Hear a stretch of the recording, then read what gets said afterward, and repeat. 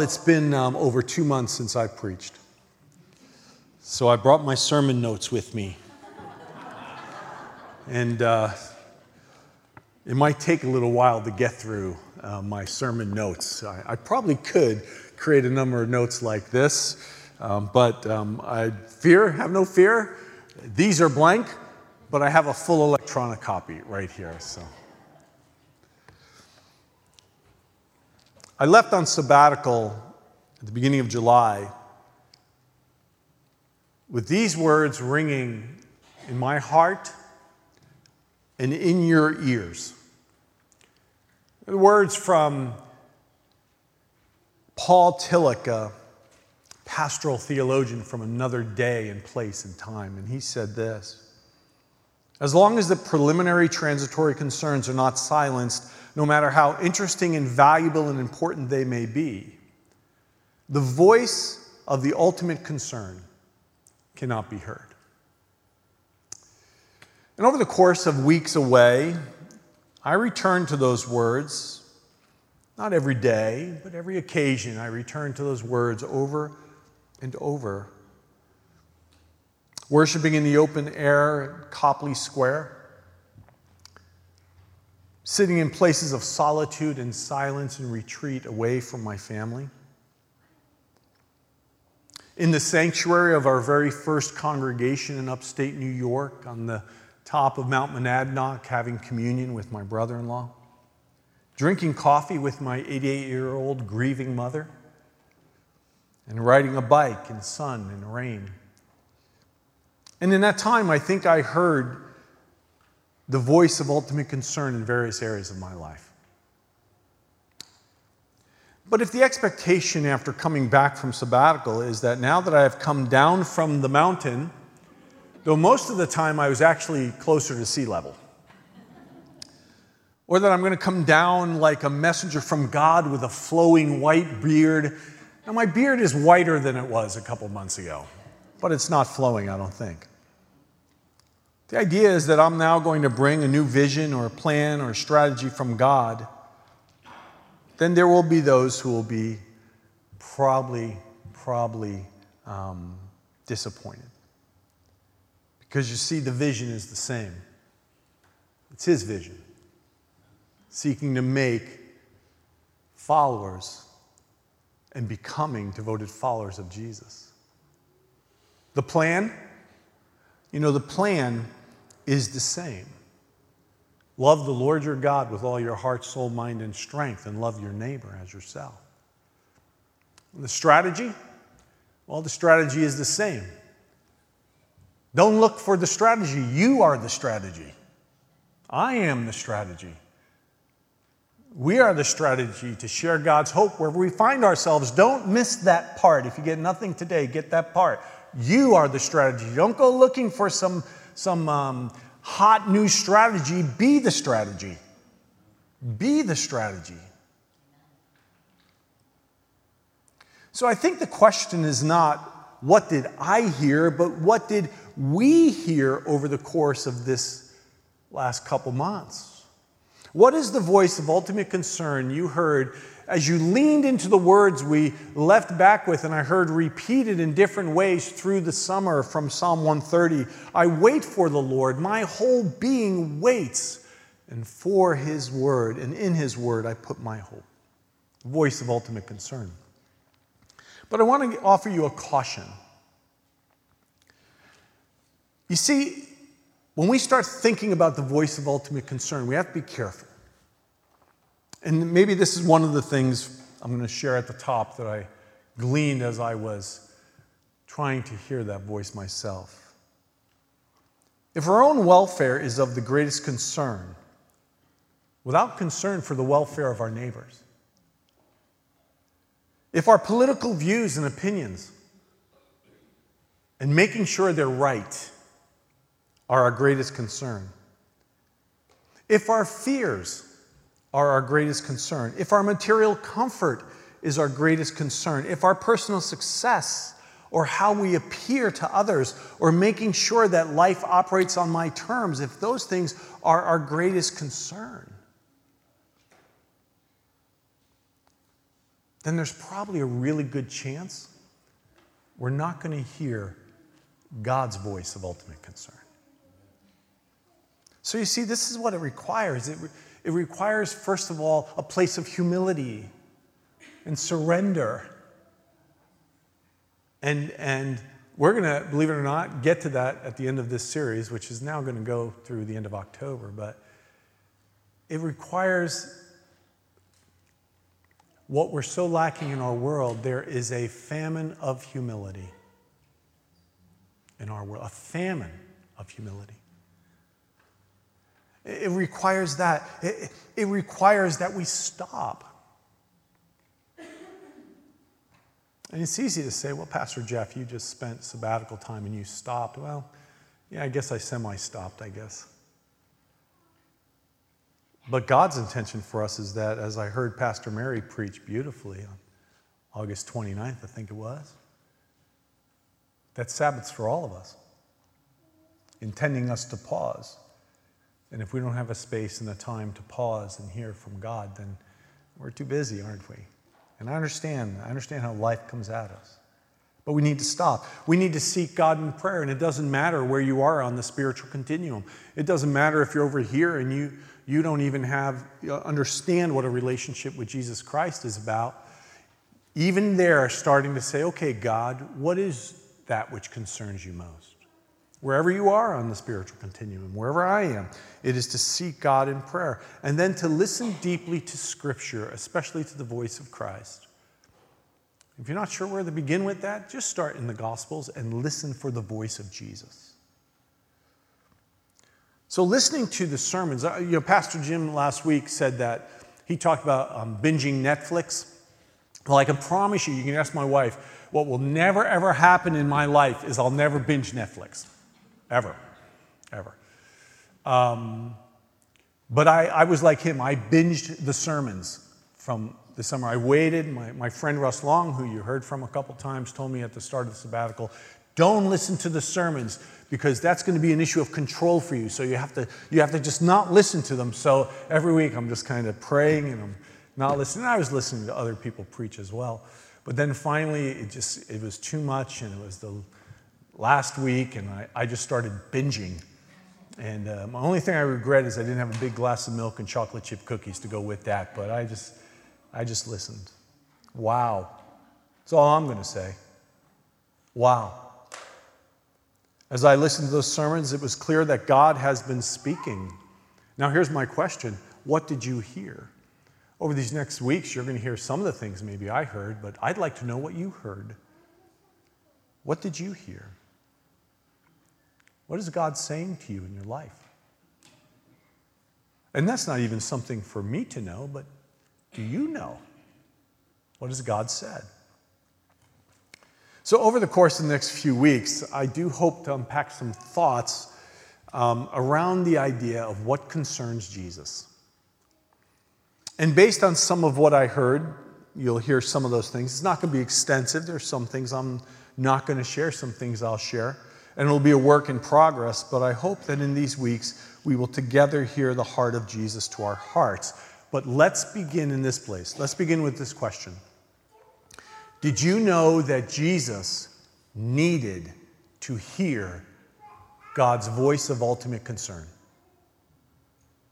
That Jesus Christ needed to hear God's voice of ultimate concern.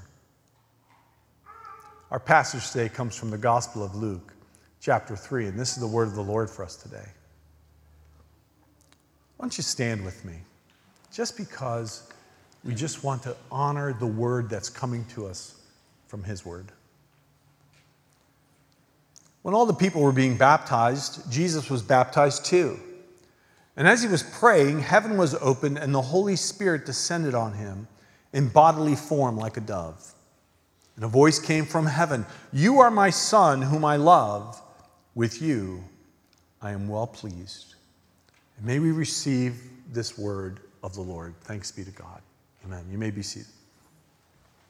Now, if there is any scene in the life of Jesus that offers us a glimpse into what I would call the penultimate voice of ultimate concern, this is it. Verse 22. You are my Son, whom I love. With you I am well pleased. We begin with the most significant voice of Jesus. It's the foundation from which Jesus himself lived and carried God's purpose in the world. And I think it's the same for us. Now, how important is this passage? How important is this word? Well, it's recorded in every gospel to begin with. It's also at the start of Jesus' ministry before he makes a name for himself and does anything miraculous or powerful. In fact, this happens right before he's launched into temptation and he faces rejection. So this is significant. And in addition to all that, later on, right before he plunges into darkness of suffering, even the suffering of the cross, he hears this again. In Matthew 17 on the Mount of Transfiguration, this is my Son whom I love. With him I am well pleased. He hears it again. Jesus launches out into the perils and pitfalls, the brokenness and the sadness, the sin and suffering of the world on one foundation. You're my Son whom I love. With you I am well pleased. And I think we need to pause there. This is where the voice of ultimate concern begins, continues, and ends. This is the first and last and everything in between of a life devoted to God. This is the primary voice we must hear. There is nothing more ultimate than this voice about the love of God. Now, as we look at this passage, there's an awful lot that we don't fully grasp. For example, who heard this voice? Was this something everyone heard? Was it simply an internal voice to Jesus? We don't know, but what we do know is this. We do know Jesus heard it. And for the remainder of his life on earth, he functioned out of the assurance and knowledge of his identity as the beloved of God. And as I read Scripture, it seems to me that God's great desire for us, as revealed in Scripture, is to function out of that same assurance and knowledge. We can have so much right, but if we don't function out of this, it will go wrong if we don't have this right. It is why I think that this is repeated over and over in Scripture, isn't it? Just listen to some of these. A couple of these passages are lengthy, but just listen again to them. These are words that many of you are probably familiar with, and if you're not familiar with them, I invite you to look at them. In Romans chapter 8, beginning with verse 37, "No, in all these things we are more than conquerors through him who loved us.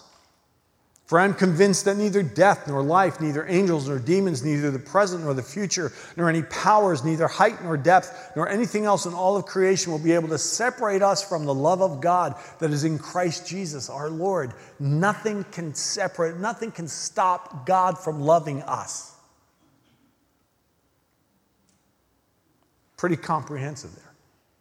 And then you heard these words last week when Pastor Jim was preaching from Ephesians chapter 3, but hear them again. "And I pray that you," now hear it, "being rooted and established in love." Hear it? Rooted. Rooted. That speaks and established. That speaks of foundation. That speaks of the source of nourishment and life. Rooted and established in love. You may have the power together with all the Lord's holy people to grasp how wide and long and high and deep is the love of Christ. Isn't that interesting? That you would have the power to grasp the love of God. Nor anything else in all creation, he said before. The love of God. Nothing could stop that. And to know this love that surpasses knowledge. To know this love. It's the idea of existential, experiential knowledge, experiencing this love, that you may be filled to the measure of all the fullness of God. 1 John 3, chapter 1. "So, what great love the Father has lavished on us." I love that picture. "That we should be called the children of God," and that is what we are. 1 John 4:19. "We love because he first loved us." We love because he first loved us. I think it's fair to say that the beginning place of the purpose of God in our lives is not with what we do or even what we can know in our heads. I think it begins with this. You are the beloved. I am the beloved of God. And as others have asked, if this was so necessary and essential for Jesus, why is this in this passage, in this part of the life of Jesus? If this is so central for Jesus, is it not for you and me? So can you hear his voice to you today? Can you hear it?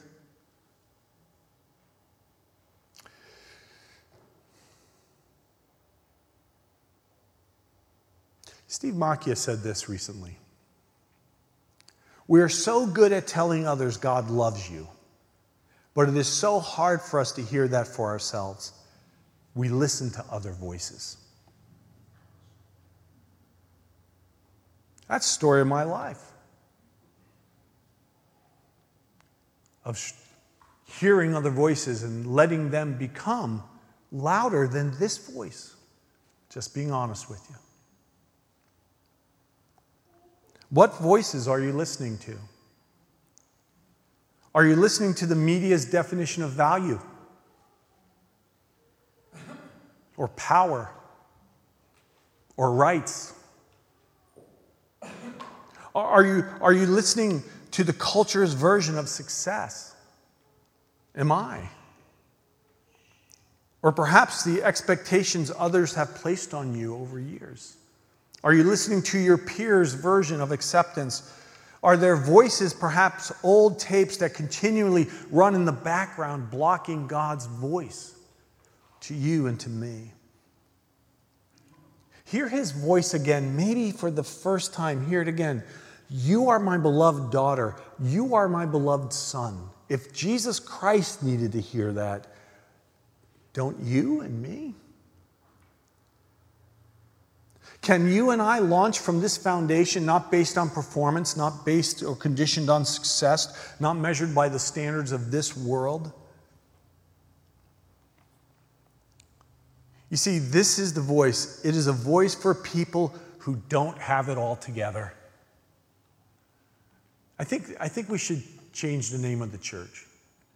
We're the church of the people who don't have it all together. Right? People who struggle with doubts and fears, sins and failures, who live under the voices that tell us it's what we own or how much you have or how you look that matters. To us who live in that kind of world, which is all of us, you are the beloved of God. You are the beloved of God. Over the last couple months, I came across these words from Henri Nouwen in his book on spiritual direction. He said this: every time you listen with great attentiveness to the voice that calls you the beloved, you will discover within yourself a desire to hear that voice longer and more deeply. It is like discovering a well in the desert, to hear the voice of God's love. Notice what he said. He said, listen with great attentiveness. Well, that's really hard to do. I don't know about you, but for me it is. But Nouwen goes on, and I would even say in our culture, because of the hyperactivity of our world in and of itself, because all that we have going on, the way we're bombarded by screens and choices and decisions and all that we have going on, it's so easy to not hear, and it's so hard to practice great attentiveness. It's hard to do. But then Henri Nouwen goes on to suggest what he calls the beloved prayer, to help nourish our souls in the love of God. And this is the beloved prayer. Jesus, you are the beloved. Jesus, I am the beloved. Jesus, we are the beloved. Now, I find myself embracing this new prayer exercise in almost a daily fashion, but I'm doing it based off of a writer by the name of Bill Gauthier's suggestions. Based on this prayer, one way to increase our attentiveness to God's voice of ultimate concern is this way. This is what Gauthier says. Set your affections on Jesus as you praise him over and over. Jesus, you are the beloved. You know what that sounds like? It sounds mushy. It sounds weak. And yet we see in Scripture that the love of God is the most powerful, strong, courageous thing. Period. So if we start there, acknowledging, Jesus, you are the beloved, and just take some time and say that, repeat that. And what comes to your mind when you say that? And say it to him. Then drink in God's favor as you repeat. He says, go to him and say, Jesus, I am the beloved. You are the beloved. I am the beloved of God. Say that to him. And everything that comes to your mind, even when you say, I'm saying it, Jesus, but I don't believe it. Be honest with him. But remind yourself that this is truth. And then thirdly, pray for people who come to mind. Are you ready? Here's the trick. Especially those people who maybe are enemies. Maybe are people you don't like, people who are not like you, people who, when you think of them, it's really hard for you to think about praying for them. But then pray this. Jesus, that person is the beloved. What would happen if spouses began praying that for one another? What happens if parents pray that for their children? What happens if teenagers pray that for their parents? Jesus, my mom and dad are your beloved. Jesus, our son or daughter, your beloved. Jesus, my neighbor who's driving me half crazy is your beloved. I know it's hard to believe, but he is. Right? What would happen is, see, that begins to help orient us to God's voice of ultimate concern. And I think, this is why I think that's really important. There are implications for this in how we engage our world and how we engage others. In fact, it says in 1 Peter 1:22, and this isn't on the slides, love one another deeply from the heart. I think that is translated fairly to say we are to love what we have experienced. We are to love from what we have experienced about the love of God. I think there are real world implications here. Here's what I mean. I wonder if at the heart of our caustic, angry, divisive, broken world, which so desperately needs a church that will reflect the love of God, I think at the heart of our caustic, angry, divisive, broken, hurting world is this: the lack of knowing we are loved by God. I think it's that basic. Because when we don't know that, it's easy to look at another person as not a person beloved by God as well. And we begin to see them as something else, not someone else, something else. We begin to see them as nothing more than a threat to my securely held beliefs, or a political opponent, or we define them as an issue or an opinion. And then I don't see them as the one beloved of God. And once I don't do that, see, it's very easy then for me to objectify them as a thing. And I no longer have to love them, because now they're just an issue. Now they're just someone who's not like me. You know, there's something else. But what happens if I begin to see that I'm the beloved of God? And if I'm the beloved of God, I mean, let's be honest here, folks. If Jeff DeFranca is the beloved of God, we all know everyone else is the beloved of God, right? I mean, come on. And I begin to look at the world a little differently. Preston Ulmer is a Christian and a pastor. Well, he met a friend in a coffee shop, the owner of a coffee shop, who was an atheist. And Preston Ulmer and this friend began what they called the Doubters Club. And the purpose of that Doubters Club was to create a place where people can come together, Christians, agnostics, atheists, people of different political persuasions, people of different value systems, people of different religious beliefs, where they can come together and just be people joining in the journey of life together, welcomed and valued as people, rather than seen as a religious threat to one's faith or an evangelism project. In fact, you know what the world's really looking for? They're not looking for a friendly church. People are just looking for a friend. A friend. They're not looking to be targeted. They're not even looking necessarily for people to agree with them. They're just looking for people to be friends with them. So that's what they tried to do. Much like Jesus did when he gathered with the drunks and the sinners and the people that Jesus had the greatest problem with, which was the religiously elite.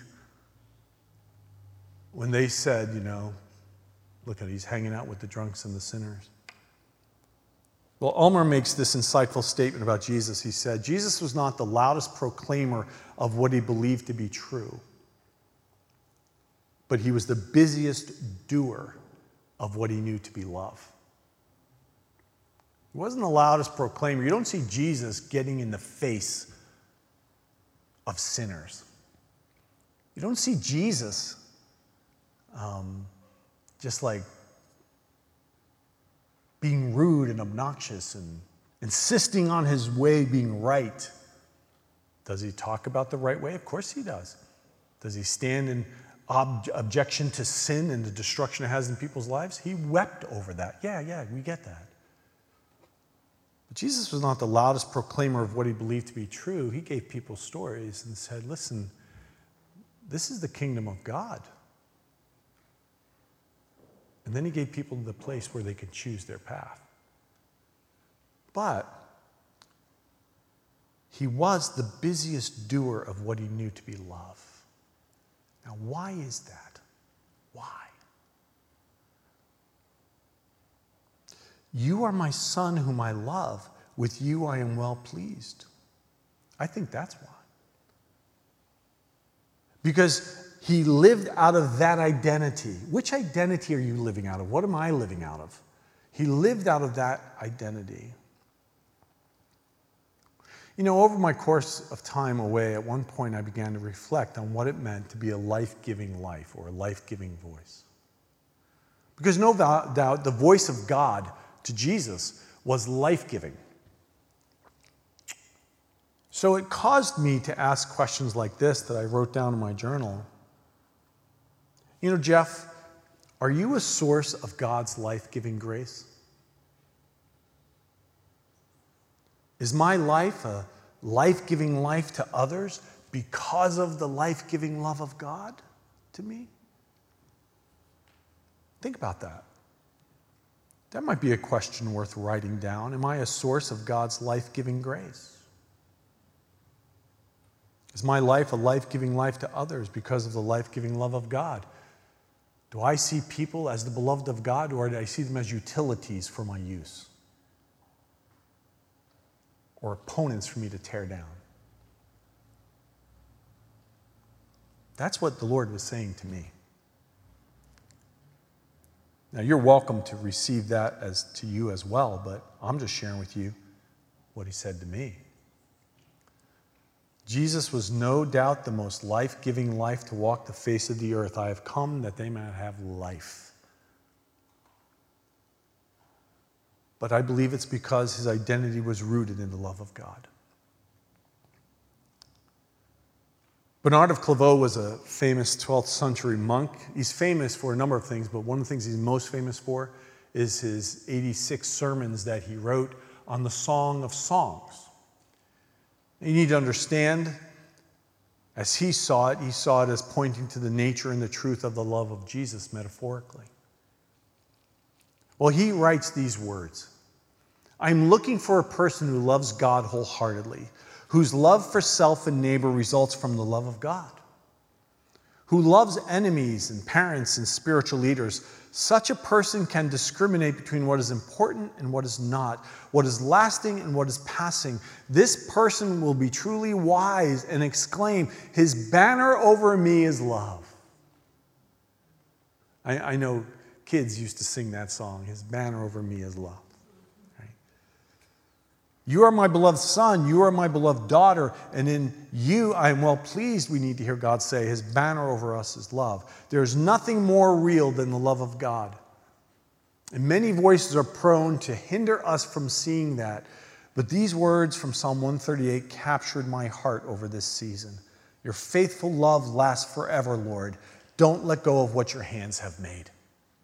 Don't let go, God, of what your hands have made. Your love lasts forever. It is real. Can I invite you to listen for this voice? Can we ask God to help us not only acknowledge with our intellect, but within our own hearts, this central reality, and it is a reality, that God loves you, he loves me, that God loves me freely and without condition, and that we are simply loved as his children. Period. Because everything we do is determined by how we see ourselves. Everything we do. The way we treat other people will be determined by how we see ourselves. Everything we do. The way we engage the world, the way we treat others finds its anchor point in this. And here's the good news. This is the really good news for us, is it not? Here it is. For God so loved the world. You can fill in the rest. You can do it. For God so loved the world. That's where it starts. For God so loved the world. Brother David Vryhoff is a monk at the Society of St. John the Evangelist. He's also my spiritual director. And I recently heard him say this: "This is the gift of God. It is not given because we have managed to make ourselves very holy or very good, or we managed to get our act together, so now God can love us. God simply loves us. Until we get that, and that can be the foundation of how we see ourselves, we will always be using other markers to evaluate our worth. Our achievements, our degrees, our salaries, our houses, our possessions, all those things will shape how we see ourselves, but all those things are passing away. The fundamental thing is, I am a beloved child of God." So you see, if you don't have your act together, if you find yourself facing struggles and doubts, if you're tempted to make the things of this world your ultimate concern, if you never feel you're good enough, there's a voice for you. "You are my son. You are my daughter, whom I love. With you, I am well pleased." I wish I could tell you that I have this locked down, that I've mastered this, that somehow I've achieved the ability to always remember his voice of love as the voice of ultimate concern. That would be very less than truthful to tell you that. But what I can tell you is this, that I've seen in some ways more clearly how deeply I need to return to this again and again and again. It's like a good meal. My wife's an awesome cook. You know, she made some pretty good stuff this week. Does that mean I just say, that little sausage thing you made with vegetables and stuff? Don't ever make that again. That was amazing. It was delicious. Don't ever make that again, though. One time. No, I kind of wouldn't mind having that this week, too. And next week and weeks ahead. It's the same thing again and again, feasting on this truth of his love. I wish I had this locked down, but I see that I need to return to it again and again and again. One of my favorite vocalists is Matt Maher. I think he's one of the finest lyricists in our generation. Him and a guy by the name of Cody Carnes wrote a song. It's called "Run to the Father." If you're driving by my house one day and I'm mowing the lawn and I'm on the tractor and I have my big old earmuffs on, and it looks like I'm singing or I'm doing stuff while I'm driving my tractor, I'm probably singing this song or something like it. I want to invite you to hear these words afresh, and in a moment we'll sing them. So I run to the Father. I fall into grace. I'm done with the hiding. No reason to wait. My heart needs a surgeon. My soul needs a friend.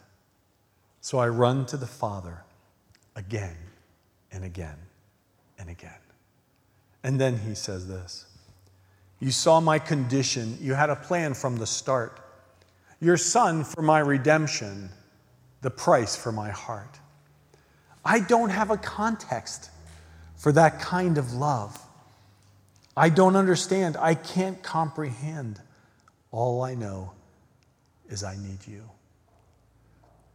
My friends, I don't have a context for that kind of love either. I really don't. How amazing it is. But all I know is I need Jesus. And all I know is that Jesus is the one. Next week, we'll talk a little bit about how real Jesus is. Very real, like he's right here with us right now, real. All I know is I need him. So can I ask you to join me in running again and again and again to the Father and hearing him say, you are my beloved. Fred, you're my beloved. That's what he's saying to you today, right? Denise, you're my beloved, right? Sal, you're my beloved. That's the word. Isn't that a good word today, right? Julie, you're my beloved. That's what he's saying to you. Jacob, you're my beloved. Jason, you're my beloved. Secret, guess what? He's saying that to you today. You're my beloved, right? Margaret, you're my beloved is what he's saying. Can you hear that, Louise? Put your name in there. You're my beloved. Yes.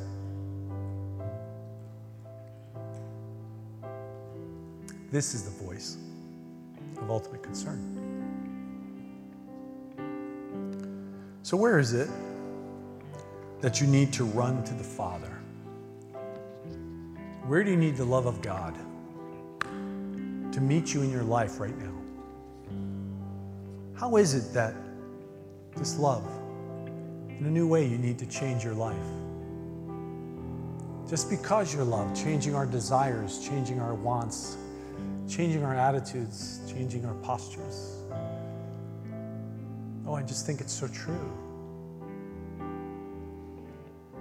So what I'm going to do is, as we sing this song, I'm going to sing, let's sing together. But you know what I'm going to do this morning? I'm going to run to the Father again. Did it last week, week before that, week before that.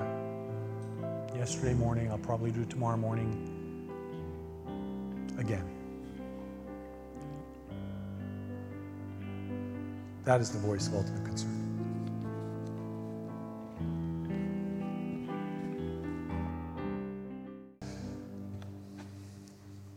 As you leave, may you leave hearing, you are the beloved of God. You are his beloved son. You are his beloved daughter. May we go and may we live and may we walk. And may we believe in the love God has for us. Thanks be to God.